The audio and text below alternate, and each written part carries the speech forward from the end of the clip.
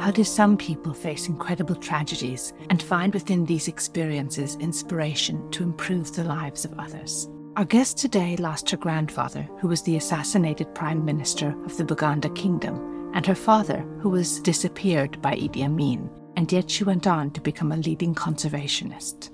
Dr. GLADYS KALEMA-ZIKUSOKA is Uganda's first veterinary officer and the founder of Conservation Through Public Health. Interested in animals from a young age, she pursued her studies at the Royal Veterinary College at the University of London before returning to Uganda. In the time since, she's worked tirelessly to preserve the animals of Uganda, being awarded the Whitley Gold Award, the Earthcare Award, and most recently, an appointment to become a United Nations Environment Programme Champion of the Earth.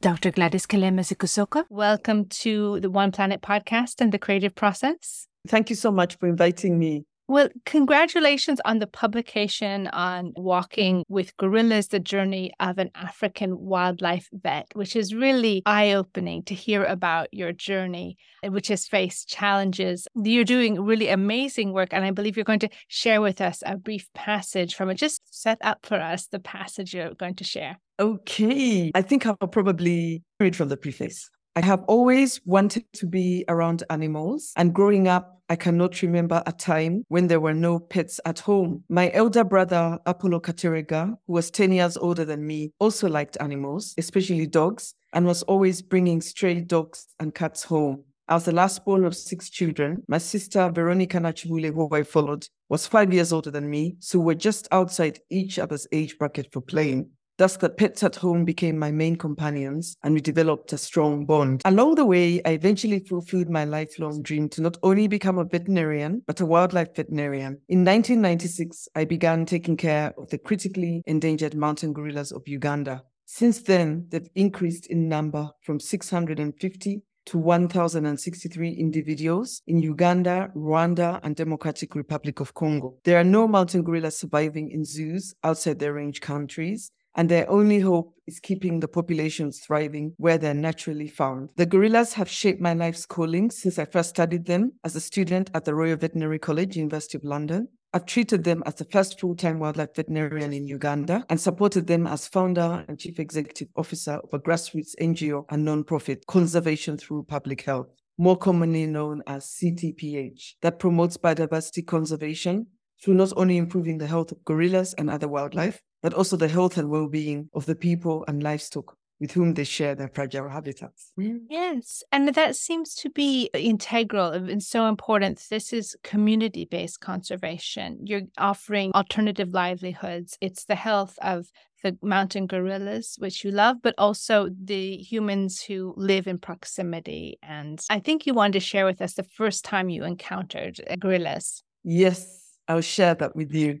Finally, the day arrived when I stopped coughing and sneezing and was ready to trek the gorillas. I listened intently to the briefing by the rangers, concentrating on how to behave when with the gorillas. Habituation is a lengthy process to ensure the safety of gorillas and humans. A wild gorilla group is almost impossible to see because when you're within 100 meters of them in a thick, dense forest, they slink back into the bushes. But just because the gorillas are habituated doesn't mean they don't need to be approached with great caution. The ranger William Betunga, who would be taking me and a group of tourists into the forest, emphasized the need to stay still if a gorilla charged. Unnerving but essential advice. He also reminded us never to track the gorillas when sick, not get closer than 5 meters. Finally, he stated the importance of digging a hole 30 centimeters deep if you needed to defecate to protect the gorillas from contact with human fecal matter. We entered the forest home of the Katendegere group, which had 8 gorillas. After walking for an hour, we came across their night nests. Gorillas build a new nest every evening to have a comfortable rest at night. We counted 7 nests that were woven with folded twigs and leaves. The ranger explained that only 7 gorillas in the group were old enough to build their own nest, ranging from juveniles above 4 years old to adults. I eagerly measured and scooped the fecal samples in separate plastic containers that I labeled according to the size of the lobe diameter before placing them in a Ziploc bag. I tucked the samples into my backpack where the tourists peppered me with questions. 2 hours into the trek, as we ventured deeper into the forest, up a fairly steep slope, the ranger told us that we're getting close. We should get ready to leave our backpacks, which contained food, with the porters, along with our walking sticks. The origin of this rule about the walking sticks is explained in Tor Hanson's book, Impenetrable Forest. While habituating the Katendegere group, the country director of the Peace Corps volunteers came to Burundi as part of the mock tourism trek to get gorillas used to visits by white people. On one occasion, the silverback gorilla grabbed a stick from one of the visitors and was about to beat him with it for daring to threaten him in his territory. My heart started beating faster as I knew we were close, and I eagerly gave my walking stick to the porters who had accompanied us.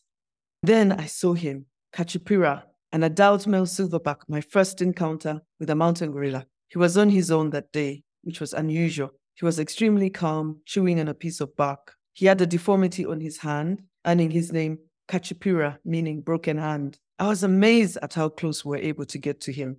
With a distance of 5 meters between us, Kachipira looked huge and unnervingly accommodating to our presence. I stared into his deep brown eyes. When he glanced back at me, I immediately felt a deep connection to one of our closest cousins with whom we share 98.4% genetic material. The hour went by far too quickly. It's a magical moment, and I wish that all people could have that kind of opportunity, this deep connection and communication. And so over the years, you've been doing this for 30 years? Yeah, you're right, actually, because I went out there in 1994 as a vet student. Yeah, that's coming to 29 years.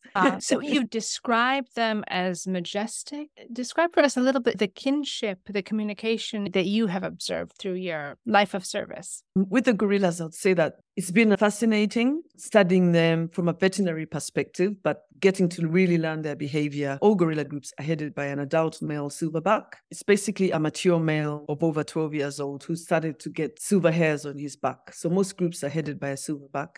And normally he has several females with babies. But sometimes it's several males in bachelor herds. But there's always a lead silverback. And the silverback determines the timing of activity, when things should be done, and the direction of travel. So he's the one who basically decides what everyone does and where they are. And we find that groups that have a silverback with many females and babies are much more stable than one that just has males with very few females. So in fact, the very first group that I saw was a group that had many males and just had one female, which was strange. And that group did not stay together for very long. It eventually disintegrated. But the other group that was habituated for tourism when I first started out, there were only 2 groups, was a stable group, one silverback with several females and babies. And that group remained for a very long time. In fact, the last member died in 2017. And that group had been going for quite a while, since 24, 25 years. So the mothers are very good mothers. They stay with the babies till they're 4 years old. And that's the reason why they have an interbirth interval of 4.5 years. So basically, they stay with the baby until the new one is born.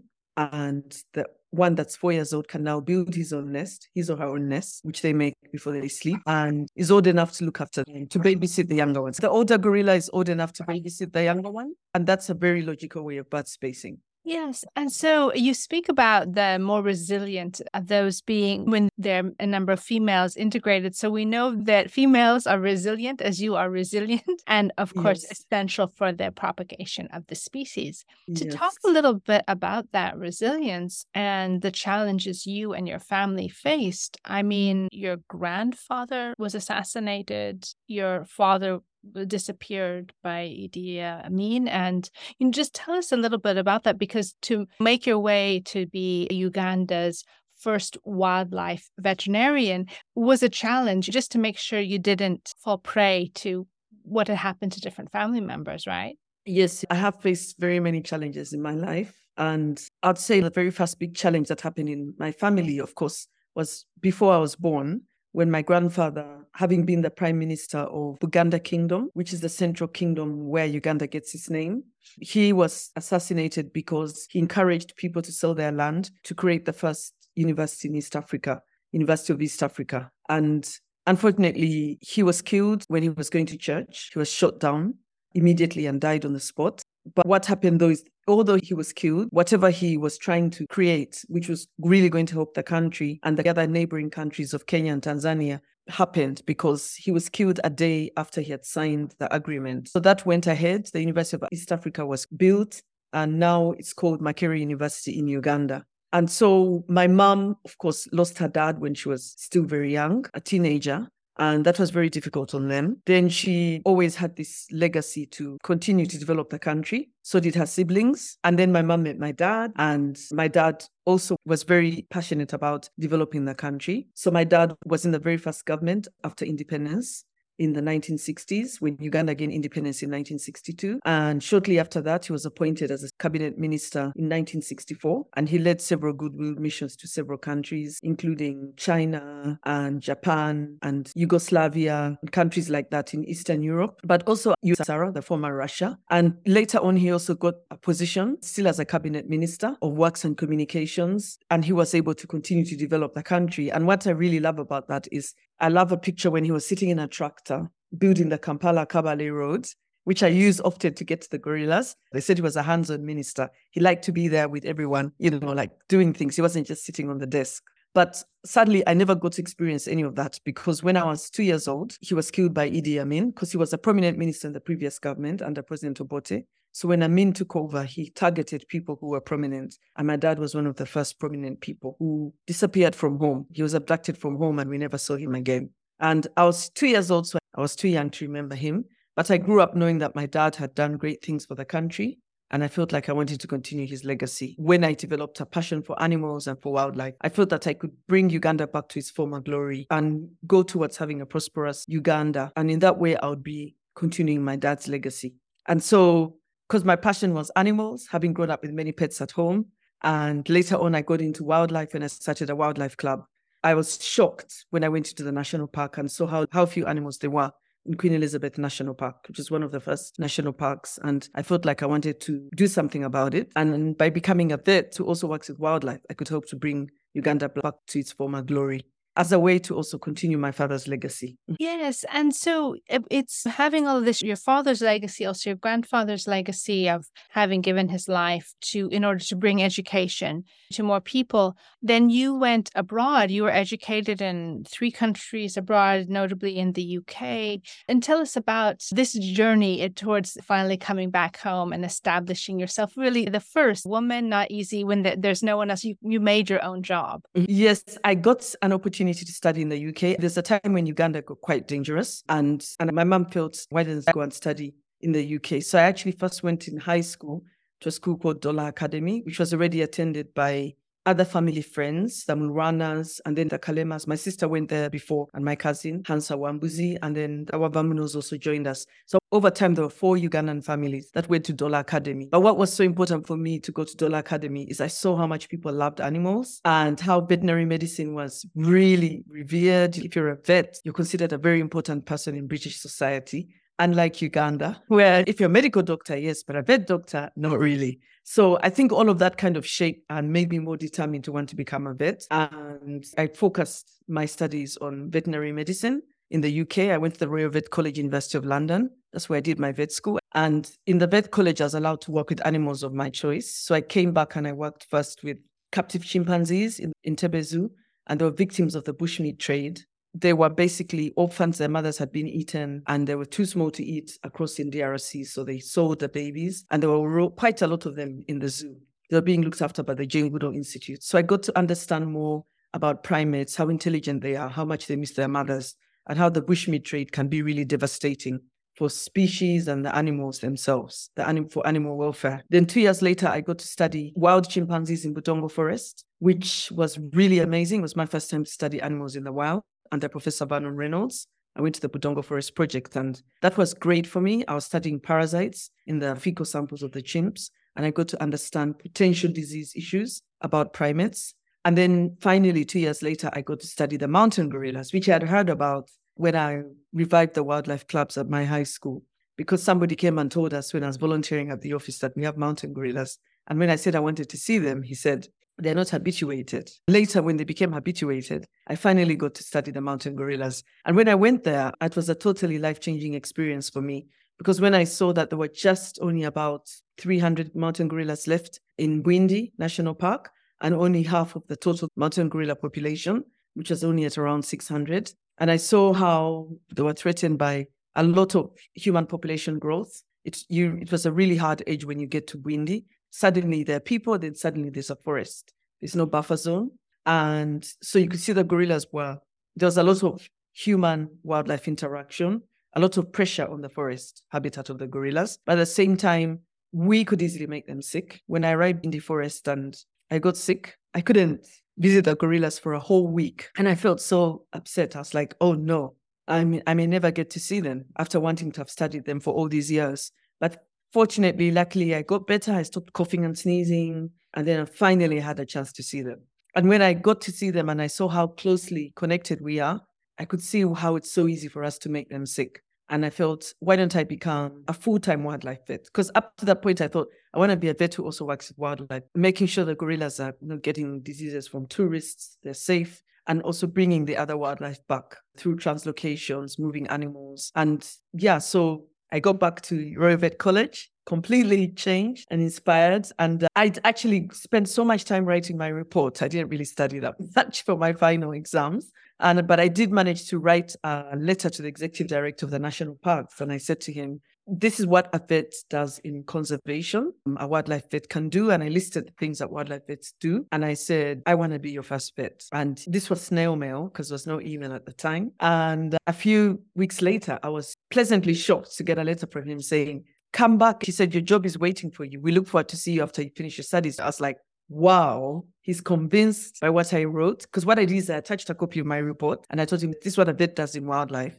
You need to have a wildlife vet, and I want to be your first wildlife vet in Uganda. I was amazed. He just said that they were thinking of hiring a vet because they were concerned that tourists could make gorillas sick with a fatal flu like COVID-19, and they did need a vet. And so when he just said, your job is waiting for you, I was like, whoa, this is incredible. So yeah, eventually after I finished vet school, I had to do some resits in between because I didn't study hard enough. So when everybody else was studying for their final exams, I was just dreaming about going back to Uganda and working with wildlife. And also, I didn't study as hard as I should have.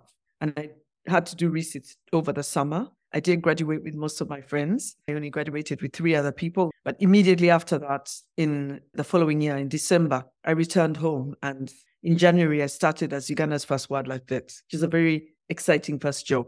Oh, I loved hearing about that and reading about it in your book. We can't wait for the opportunities to come for us. Yes. We have to tell people what we want and that passion that gets communicated. And then doors will open, but we have to knock on them. We have to seek out those opportunities. And we should say you focus, of course, on the majestic mountain gorilla, but it's also taken in wildlife conservation from elephants to giraffes. Some of these projects like transporting these animals, it's not an easy process. Just tell us a little bit about some of this work. Yes. Actually, as soon as I was hired as the first vet in the Uganda National Parks, which eventually became the Uganda Wildlife Authority, the director was like, wow, we have a vet. It seemed like only him and I understood what a vet should be doing. Everybody else was looking at me like, okay, what's she doing here? In fact, when we had a book launch for the book in Uganda, the person who introduced me, the head director of Nature Uganda, executive director, said, I probably don't remember, but he first saw me in the national parks. And he asked the rangers, who's she?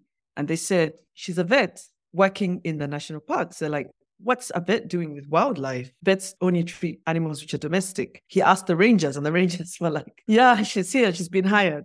He had been working in conservation for a few years before me. So yes, I was a strange person. So I did spend a lot of time explaining what a vet does and what a vet could do in wildlife.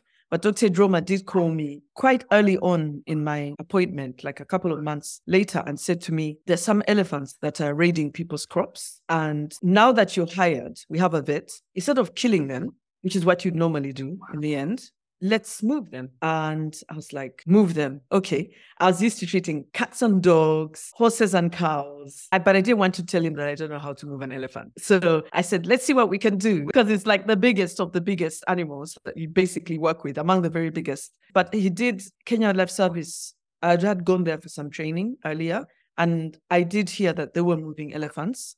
So I said to him, actually, let me go to Kenya and learn how to move elephants. And he said, okay. He approved everything. And I went over to Kenya. And they were moving elephants from Mwea Reserve that had too many to Tsavo National Park that is really big and had enough space for them. And so I participated in that translocation. Good enough, the head vet, Dr. Richard Koch, threw me in the deep end immediately. I had to deal with an elephant on my own. And it almost got up in front of everyone because we were more worried about them dying than them waking up. But she had been down for a while, the matriarch, and so she almost got up. And I had to quickly scramble in the box and find the drones to bring her back down because it had been really terrible if she had walked away in front of everyone. After all the trouble of getting them involved, starting them from a helicopter, and then the ground vehicles come and follow them. And when they are darted, and as they fall, you make sure that they're not lying on their chest because they squash their lungs. And then when they're lying on their side, then they left a vet for every elephant to monitor them. So the first elephant, they left me to monitor it as they took the other vets to other elephants.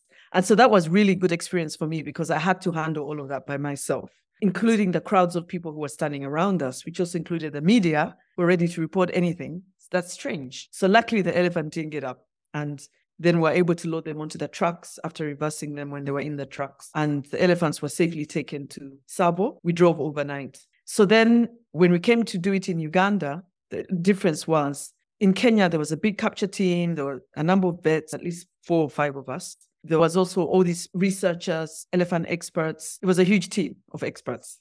Uganda, no capture team. I was the only vet. There was a helicopter pilot. The same person who helped them move elephants from Zimbabwe. I convinced him to come to Uganda. We had Peter Muller, who's very good at managing trucks and things. He's a warden engineer. And so basically, only Clem and I had the experience from Kenya. We brought it to the Uganda team. 3 rangers joined us. And although one of them was an expert in studying the behavior of elephants, it was a completely new experience for him. And then we ended up, because we didn't have money to hire a capture team, the local communities volunteered to push the elephant. So that was the situation. It was crazy, but very interesting and very important. And luckily, we were able to get those 2 elephants darted one at a time and put into the truck. The second one took a while to wake up, which was a hairy moment. But finally, she woke up. And we found out that they were both females because elephants tend to be headed by a matriarch. And that's why they were not having babies anymore, because the farmer wondered, why aren't they having babies? And so we drove again 15 hours to Queen Elizabeth National Park from Mubende. It doesn't normally take that long, but we couldn't use the shorter route because the road was very bad. And then the longer route, we kept having punctures the whole way. So we finally got there 15 hours later and released the elephants into their new home. And actually, these elephants used to move from Queen Elizabeth to Murchison Falls National Park, and they were stuck in a forest because of human habitation, roads and buildings and everything. And so they were stuck in a forest pocket. And I think the other members of the family had been killed by the local community, and there are just 2 females remaining. So we took them to the Queen Elizabeth part of their migration route, which was really exciting. And then the next thing that was always on the table was to move giraffes, because Kidepo Valley National Park only had 1 female giraffe and 5 males. And if anything happened to her, there would be no more giraffes in Kidepo. So there was always the plan of bringing giraffes from Kenya to Uganda. And Lake Nakuru was selected because they had too many giraffes and they wanted to get rid of some. They were debarking the trees. And actually, being a wildlife vet in Uganda at that time meant not only moving the giraffes, but doing all the paperwork leading up to it, including taking letters from the Minister of Foreign Affairs in Uganda to the Minister of Foreign Affairs in Kenya. I had to do paperwork as well. I think it was a very good experience for me, though. I realized that when you're a wildlife vet, you don't just deal with handling the animals. There's so many other issues, the bureaucracies of carrying letters across and everything. So finally, we got permission. Peter Muller managed to raise more money for that as well, like he did for the elephants, from Save the Elephants of Africa. This time around it was from Frankfurt Zoological Society. And we raised some money, and now we're ready to move the giraffes. So we go over to Kenya, and I took 2 rangers with me from Kidepo because we needed them to look after the giraffes after they're settled in. And when we get there, the Kenya team helped us a lot. The giraffes were darted by vehicle. They were put into a boma for 3 weeks. Then we came to collect them. But we couldn't, because the road between Nakuru and Kidepo was quite a long drive, and there were people fighting, like warriors along the way that could shoot at us. So we decided to fly them. So Peter was able to get a military Hercules that normally carries cargo and stuff for the UN. So he got this Hercules, and we flew them from Eldoret. We drove them from Nakuru to Eldoret Airport, and then we put them in the Hercules. And the pilot said to me, what if the giraffes start eating the wires of the plane? Do you have a drug to make them sleep? And I said, yeah. Because I said, I'm more worried about them collapsing. He's like, well, I'm worried about the plane going down. So I said, okay, I have the drug to make them sleep. So we get onto that flight. And then the Kenya Wildlife Service head vet, John Wambua, says to me, I forgot my passport. I'm like, you forgot your passport? He said, I can't come with you to Uganda. He just told me this at the last moment. Could you believe it? And I'm like, how am I going to manage to carry these giraffes to Uganda? It's just me, Peter Muller, and 2 rangers. He's like, you'll be fine. I'm like, what? So it was a really nerve-wracking journey, 1.5 hours sitting in the plane, flying the giraffes to Uganda, 3 of them. When we get to Uganda, we found people waiting for us, a huge welcome. Actually, all of this was filmed on BBC One. It was quite good to go. Actually, when I was writing this chapter, I had to watch the film again just to bring me back into how it was at the time. And so then we landed in Kidepo, but unfortunately, one of the females collapsed when we transported them from the airstrip to the boma that Peter had built with the rangers. It was a much bigger boma for them to stay for 6 weeks. And I was thinking, oh my God. So I had to just rush, hold her head up. Luckily, she got up and she stood and she was fine. And she started nuzzling the other giraffes. And everything was fine, and it was such a relief for everyone. And eventually, after 6 weeks, the other giraffes were driven to the boma, and we opened the gates of the boma, and we thought that they would automatically join them, but they didn't. And so then we had to push the other 9 giraffes towards them because they just went by and they were not really ready to join them. So we pushed them, and then suddenly they all followed. The big female who had collapsed is the one who took the lead, and the young female and young male followed. So that was really, really, really fascinating. And I'm pleased to say that when I went back 15 years later, when I was now serving on the board of Uganda Wildlife Authority, I got there 15 years later to approve the general management plan. I did say to them that if I don't see the giraffes, I'm not approving the plan. Like, I have to see these giraffes. How are they doing? And we saw them. And what I was so excited about is the numbers had gone to 35. So just from those 3 we brought from Kenya, we increased the numbers from 6 to 35. And I was very, very excited about that because at the time there was always a big debate. Is it worth translocating animals? Is it putting them under too much stress? Is it actually going to help populations to grow? Is it going to boost them? And so that kind of showed that when you move giraffes and the conditions are right, you can restore the population. So now Kidepo has a strong, stable population. A few years later, more giraffes were moved from another national park to Kidepo within Uganda, Murchison. And so the numbers are now over 50 and the numbers keep growing. And I'm excited about that. So yeah, I got to do a lot of interesting things as Uganda's first wildlife vet. And I'm glad that they're continuing. More giraffes have been translocated and other species have been translocated, which is wonderful. The vet unit continued beyond me, and that's what I really wanted. Dr. Kalema's discussion and meditation on impact and legacy has been nothing short of awe-inspiring. As a student from Uganda, currently studying abroad as well, seeing how she took that opportunity and converted it back into helping her homeland, I can't help but be motivated to continue to do the same.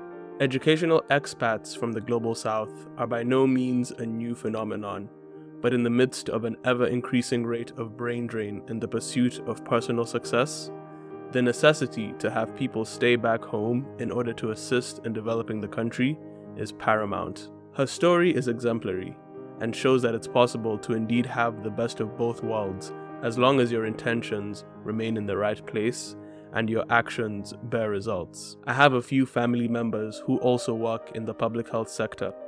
And in fact, our ancestral home directly borders Bundi impenetrable rainforest.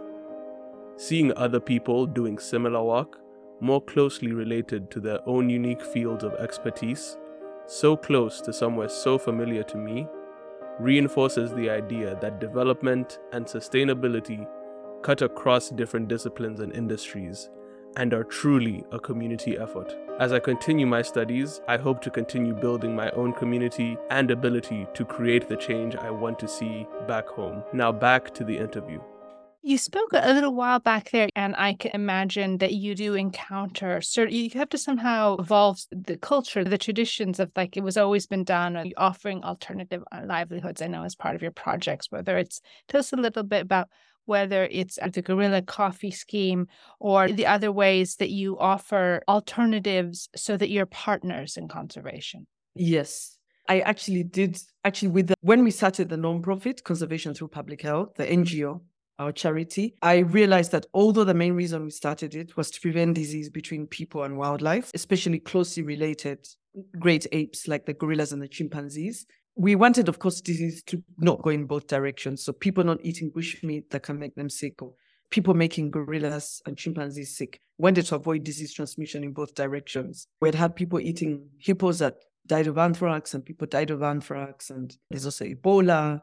In other countries, people had eaten gorillas that died of Ebola. So the gorillas live in a habitat. And if the habitat is not secure, the species won't be secure. And so even the other animals that the gorillas live with in the habitat that people like to eat. Like in Uganda, people don't eat primates. At least they don't eat great apes, like gorillas, in the area where the gorillas are found. But if they cross to Congo, they could get eaten because of the different cultural beliefs about eating great apes and what they mean to people. In Uganda, it was a taboo, bad luck to look in the eyes of a gorilla, the hunter-gatherers who lived in the park, the Batwa. Whereas in Congo, you eat a gorilla, you can become as strong as a gorilla. So it's different cultural beliefs can determine the fate of the animals. But people like to eat daika, bush pig, and gorillas would get caught in snares and get speared. So that was a major worry for us. And I realized that, yes, we're preventing disease transmission to the mountain gorillas and other wildlife, but they live in a habitat. And as long as people are coming in, they're cutting firewood, they're killing other species, the gorillas are going to get affected. And also at the same time, people have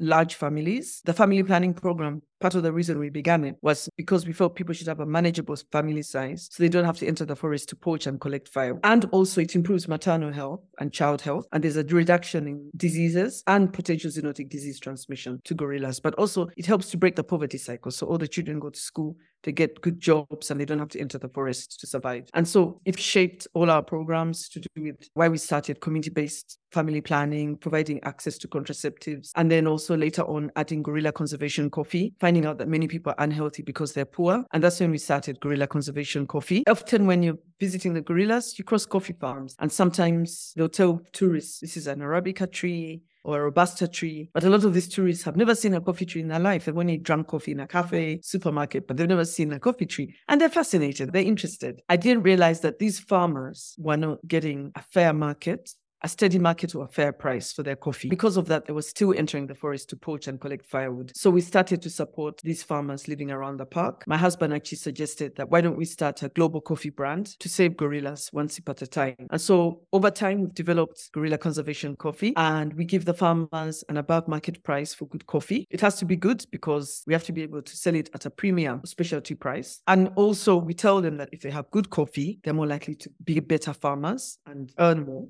And everybody's better off. Thankfully, we have very good coffee there because it's a high altitude anyway. And so this coffee, then we sell it to, once we've processed it in Kampala, we sell it to the lodges, but we also sell it to distributors outside Uganda. We sell it at the airport when people are leaving, Entebbe duty free, but also we sell the coffee to a coffee roaster in the UK, Vicky from Maniro Beans, and she buys the coffee and is able to distribute it in the UK. We also had a roaster in US, roasters we worked with in US and New Zealand and South Africa at one point. So we basically tried to get it outside Uganda. And during the COVID pandemic, we realized that we really needed to strengthen the market outside Uganda because the country was in total lockdown and we had no money to buy coffee from farmers. And that's when the UK distributor came on board. And she's ordered over 15 times since the pandemic began, which is amazing. It's wonderful. That's really interesting about the coffee and how they actually pulled through during COVID to keep supporting the business.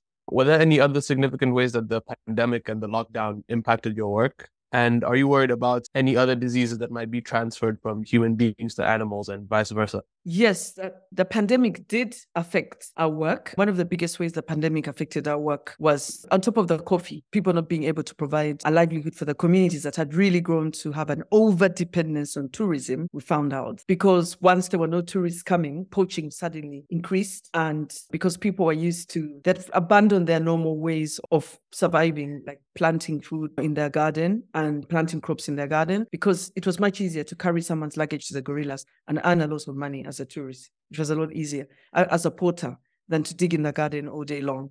And so a lot of people had abandoned what they used to do to survive because of the tourism industry.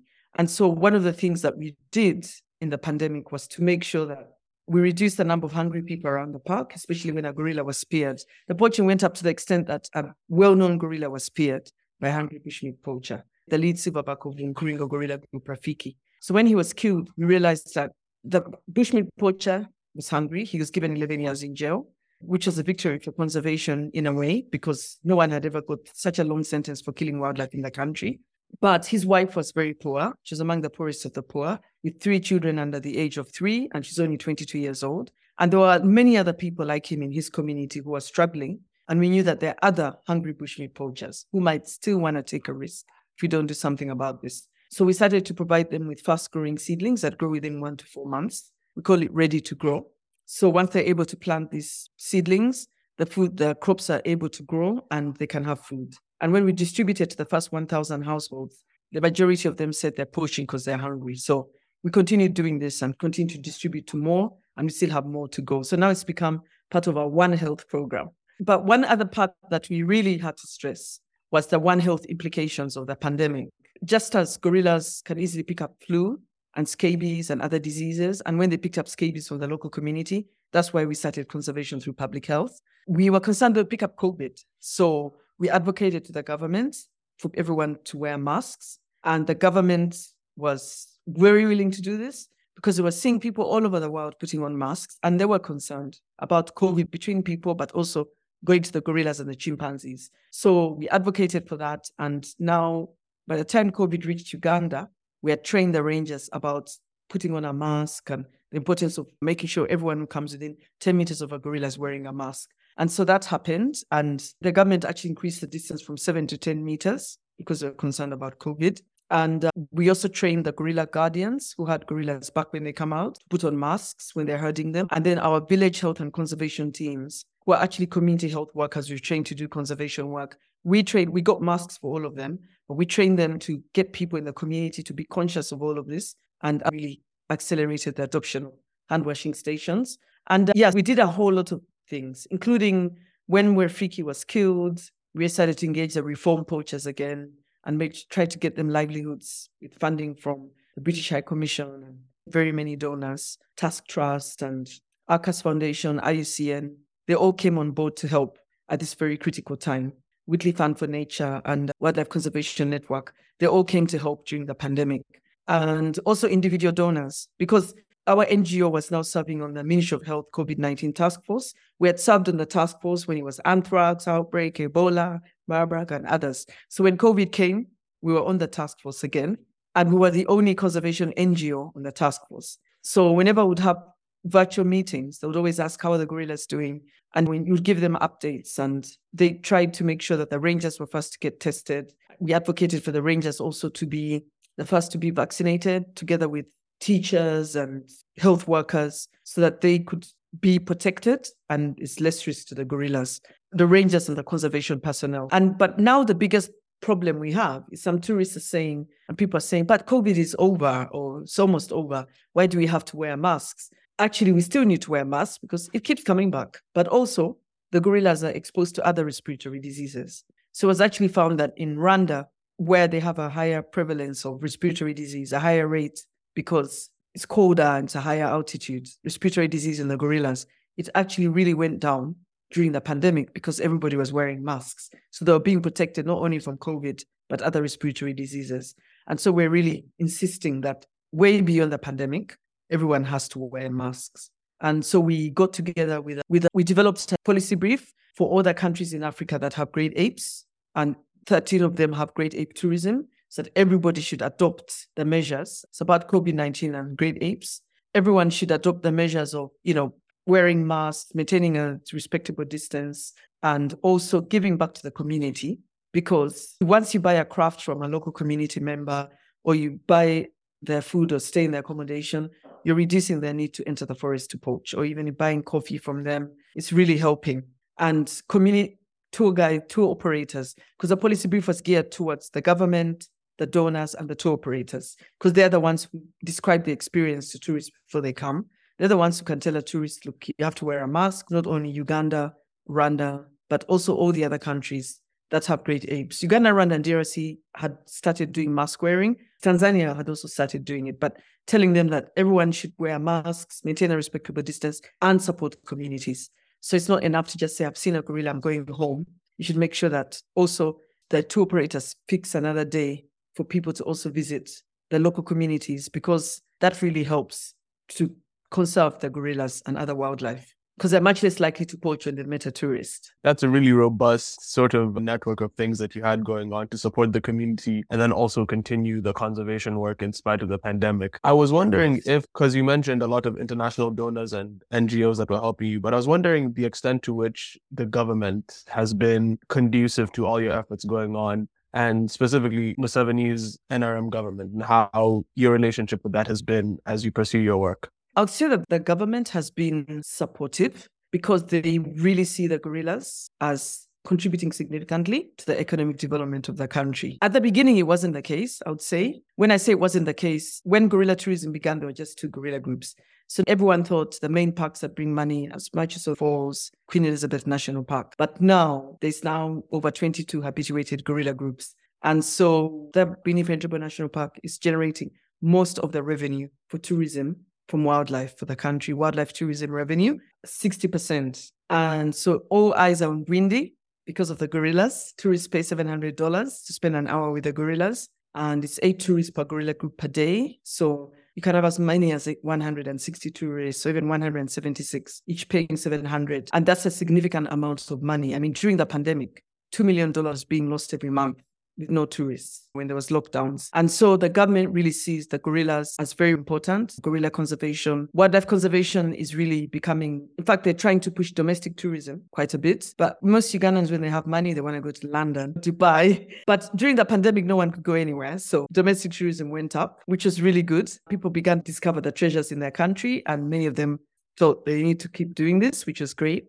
But then also one thing that I was really impressed about was the time when we were very adamant about people not visiting gorillas and chimpanzees when they're not wearing masks. So we teamed up with other scientists, other vets and researchers who do work in Africa. We wrote a paper to Nature. It was a very brief 2 paragraphs saying, COVID has come, parks may have to be closed to great apes because of this big threat. And this was before it had really become a big threat, before it had even reached Germany. And then it came, and sure enough, lockdowns happened. And so the government realized that they had to make sure the gorillas and the chimps wouldn't get sick before people would even agree to come back to Uganda. The tourists themselves were sensitized about it. They were concerned because in their own countries, people were dying in a very big way. And so all these measures had to be put in place. The government made sure that when you visit these animals, you have to put on a mask, you have to maintain a distance. They put up standard operating procedures on their websites. And I was just so happy that they realized the value of the gorillas and the chimpanzees and the threats they faced. There were health stakeholders, but there were also people like Kampala City Council Authority, development planners. Everybody was concerned that we shouldn't make the gorillas and chimpanzees sick. So that I was glad that those advocacy efforts are really paying off nationally as well as regionally. And with all the work that you've been doing and with all the different stakeholders that you've interacted with, both locally and on an international level, and the recognition that you've received, how does it all feel to be such a prominent pioneer in your field? And is there any sort of pressure that you feel even as you continue to do your life's work? Well, I am very honored and humbled to receive several awards for our work and recognition and a lot of media attention. And I think a lot of it is because we're doing things which are different, but they were making a difference. Like starting to bring about animal welfare and wildlife conservation was a new thing. And then bringing in public health in conservation was also a new thing, which the media got very interested in. And also like championing a new way of conservation, because when you improve people's health, not only do you reduce the threat of disease transmission between people and wildlife, but you also make them feel that you care about them because healthcare is a basic human right. So it's been like a journey and we've been advocating for it, championing it. And yeah, I am humbled and honored about being able to walk this journey. I would say maybe there is pressure because people are always watching to see what are you going to do next? What's your next innovation? How are you handling all these things? But in a way, I like that pressure because it makes us work hard and it makes us continue to move forward with our plans. Because it's very easy to give up. There's so many challenges around us, so many things that can make you frustrated. But when you know that, people are expecting something from you and they're looking up to you to see what you're going to do next and how you're going to resolve a particular issue and how you're going to address something, then it makes you more determined. Like when the pandemic came along, a lot of people contacted me and said, now we understand what you've been trying to do all along, like why your disease is important in conservation and why you're combining human health and animal health. People who had thought it wasn't an important issue got back to me and said, now we understand what you're doing. And so during the pandemic, actually, we've never been busier. We were so busy because we knew that we had an approach that could prevent zoonotic disease and we had to do something. When being worried, sitting at home thinking, what are we going to do? Like a lot of people had to do. We were in a position to actually make a difference. And we really were so busy. All of us were so busy during the pandemic. And I kept thinking, once the pandemic is over, we're all going to have a holiday, but it hasn't really happened yet. So yeah, there is pressure to keep having to talk about these issues, advocate for them so that we keep moving to the next level. And we started developing gorilla tourism in Uganda. the early 90s. But also it was under the umbrella of the Africa CSO Biodiversity Alliance, which was created during the pandemic. And I thought this is really important because all the countries in Africa agree that this is how we should carry out great ape tourism. It's easier for the individual countries to carry it out, knowing that they're part of a bigger umbrella of countries that are all doing this. And they're not just on their own trying to enforce these regulations and best practice guidelines of IUCN. And so, it's really made me feel that we need to expand what we're doing. We can't just keep it to Uganda, but we should try and expand it to other countries, working with local stakeholders, whether it's advocating to governments or actually carrying out projects. We have a couple of projects in DRC, small projects. But this is like, we're looking into doing things like that. And actually, part of the reason of writing the book, which I've always wanted to do, but I felt that it's a very good way to advocate for the things that we're trying to promote. Because once people read the book, and not only people in my field, but people even beyond my field, it was written for the general audience. It wasn't written for an academic audience. But we wanted everybody to learn what some of the lessons I've learned along the way and adopt them or try and support them so that there's much more support for conservation in Africa. I think there definitely is. I mean, you're an inspiring figure. And in going to some of those accolades or international admirers, they include Jane Goodall, who wrote the introduction for your book, Walking with Gorillas, and of course won the United Nations, the highest environmental honor in 2021. So as you look back on this 30-year commitment of yours to conservation and you think about the future and the next generation, what would you like young people to know, preserve, and remember about the natural world and about our cousins, the gorillas? Yes, I was really excited to win the UNEP Champion of the Earth Award for our One Health approach to conservation. I'm glad that the year before me, another One Health advocate won it, a vet, Dr. Fabian Liandetz, who also deals with chimpanzees in Ivory Coast and zoonotic disease. I was so excited when Dr. Jane Goodall wrote the foreword. And she really has a big focus now on the younger generation through Roots and Shoots. And being that I developed my career by setting up a wildlife club at high school, that from a young age, teenagers should know that they can make a difference. They don't have to be much older to make a difference. Even as a teenager, you can make a huge difference. I'm excited. My son wrote a book, Zookeeper for a Week, which he wrote during the pandemic because he had spent a week at the zoo when he was 13. And when he was 16, he was able to write this book. So you're never too young to make a difference. And I think what I would like to tell many young people is follow your dreams and the rest will follow, even if what you're trying to do is something that no one has ever done before. Let's say women are not considered, it's a male-dominated profession. The wildlife conservation, wildlife veterinary medicine in Uganda is still very male-dominated. And you shouldn't really worry what people think about you, what culture society expects you to be doing. If you feel that it's an important thing to do, you should go ahead and do it. And it's so important to protect the natural world, to protect the nature and the wildlife, because when we protect nature, we're ultimately protecting ourselves. Gorillas are so few in numbers still. I mean, we're happy that the numbers are growing because of so many successful conservation efforts. The government, the NGOs, the tour operators, the numbers of mountain gorillas are going up. But there's only just over 1,000 left in the whole world. So that's still very few. And they still need a lot of care and protection. We need to expand their habitat. There's so much we need to do with the gorillas. But I'm a vice president of the African Primate Society, which is building African leadership in primate research and conservation, because we need more African leaders, African leadership, in order to protect all the primates in Africa. The gorillas is a success story. The mountain gorillas only, actually. The other gorilla subspecies aren't. The numbers are going down. The chimpanzee numbers are going down. All the other primate numbers are going down. Most of the other primates. But if you have enough African leadership, you can turn it around. So I do tell a lot of young people that, it's important to protect your wildlife because the future of the wildlife depends on you and your future depends on the wildlife. And so we're not too young to make a difference. We've actually started engaging youth more, and we've recently got funding from National Geographic to support 10 to 24-year-old children, both youth and school groups. And it's a STEM project, STEM with art. And they're coming up with their own projects for recycling, removing rubbish, all kinds of things, reducing firewood use in the forest. And all of that is helping. And from a young age, these students hopefully will end up becoming conservationists in a long term. So even if they're in parliament, they're the kind of people, if someone says, let's cut down trees to plant sugarcane, they will be the first to say, no, this won't happen. And if you have a critical mass of people who can stop such decisions being made, then the wildlife has a very secure future, and so do the people who are living in the countries where the wildlife is found. Yeah, well, it's amazing what you're doing, and it's so inspiring to listen to you. So thank you, Dr. Gladys KALEMA-ZIKUSOKA, for your perseverance and courage and sharing your passion for conservation and mountain gorillas, and the other work you do promoting community health and communicating the importance of wildlife preservation and how it's important to the general public. We all live on one planet we call home. Thank you for adding your voice to the One Planet podcast and the creative process. And thank you so much for inviting me, Mia and Ethan. And it's so great that Ethan's from Uganda.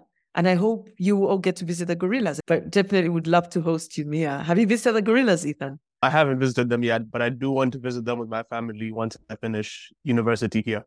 That would be great. Come and stay at our gorilla conservation camp in Bwindi and see our work as well. It would be my pleasure as well. And in the meantime, anyone who's curious and they don't have that opportunity to travel can get a full breadth of your life's journey and work through walking with gorillas.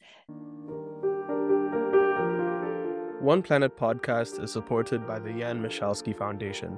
This interview was conducted by Mia Funk and Ethan Inshakira, with the participation of collaborating universities and students. The associate interview producer on this episode was Ethan Inshakira.